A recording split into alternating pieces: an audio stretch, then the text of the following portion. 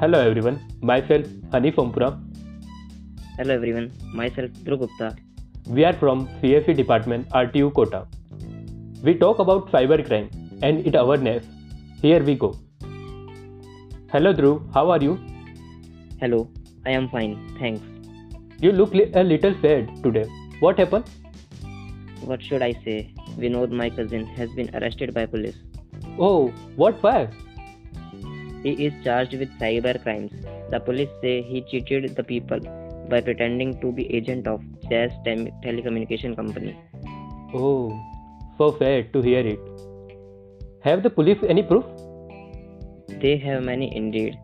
I think they are right. He has been suspicious to me too. Very sad. How did he do that? He phoned the people and told them that he was the agent of Jazz. He asked them to tell their OTP, which already come on their phone. In this way, he stole money from people's Jazz cash account. Oh, I see. I think phone call fraud are not under cybercrime rules. No, they are. Any fraud, fraudulent act, or depiction of social media, internet, mobile phone, etc. all are under cyber crimes. So what about Vinod now? He has applied for bail, but it was rejected. I think he will be given prison punishment for 2 years with 3 lakh fine. That's very sad. But I think he deserved it. He looted as much as 4 lakh from different people. Oh, I see. I think we must be aware of such fake phone calls and should report them to the company. We should not give any information to them at any cost. Sure, there are many type of frauds, blackmailings and threats being done through the phones and internet. What act come under cybercrimes?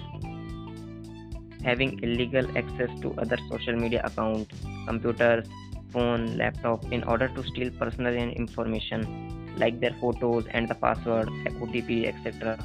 The blackmailing also over their sensitive information, spreading false news about someone, harassing others on internet, all come under cyber law in India. Wow, I did not know it about before. There is a complete law for cyber crimes in India.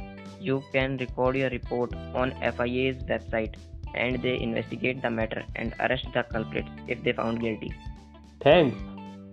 How can we avoid such things? Crimes? Well, there are no hard and fast rules. You can tighten your private settings, keep strong passwords on all of your accounts. Don't give any personal information to anyone unless you trust them more than your person.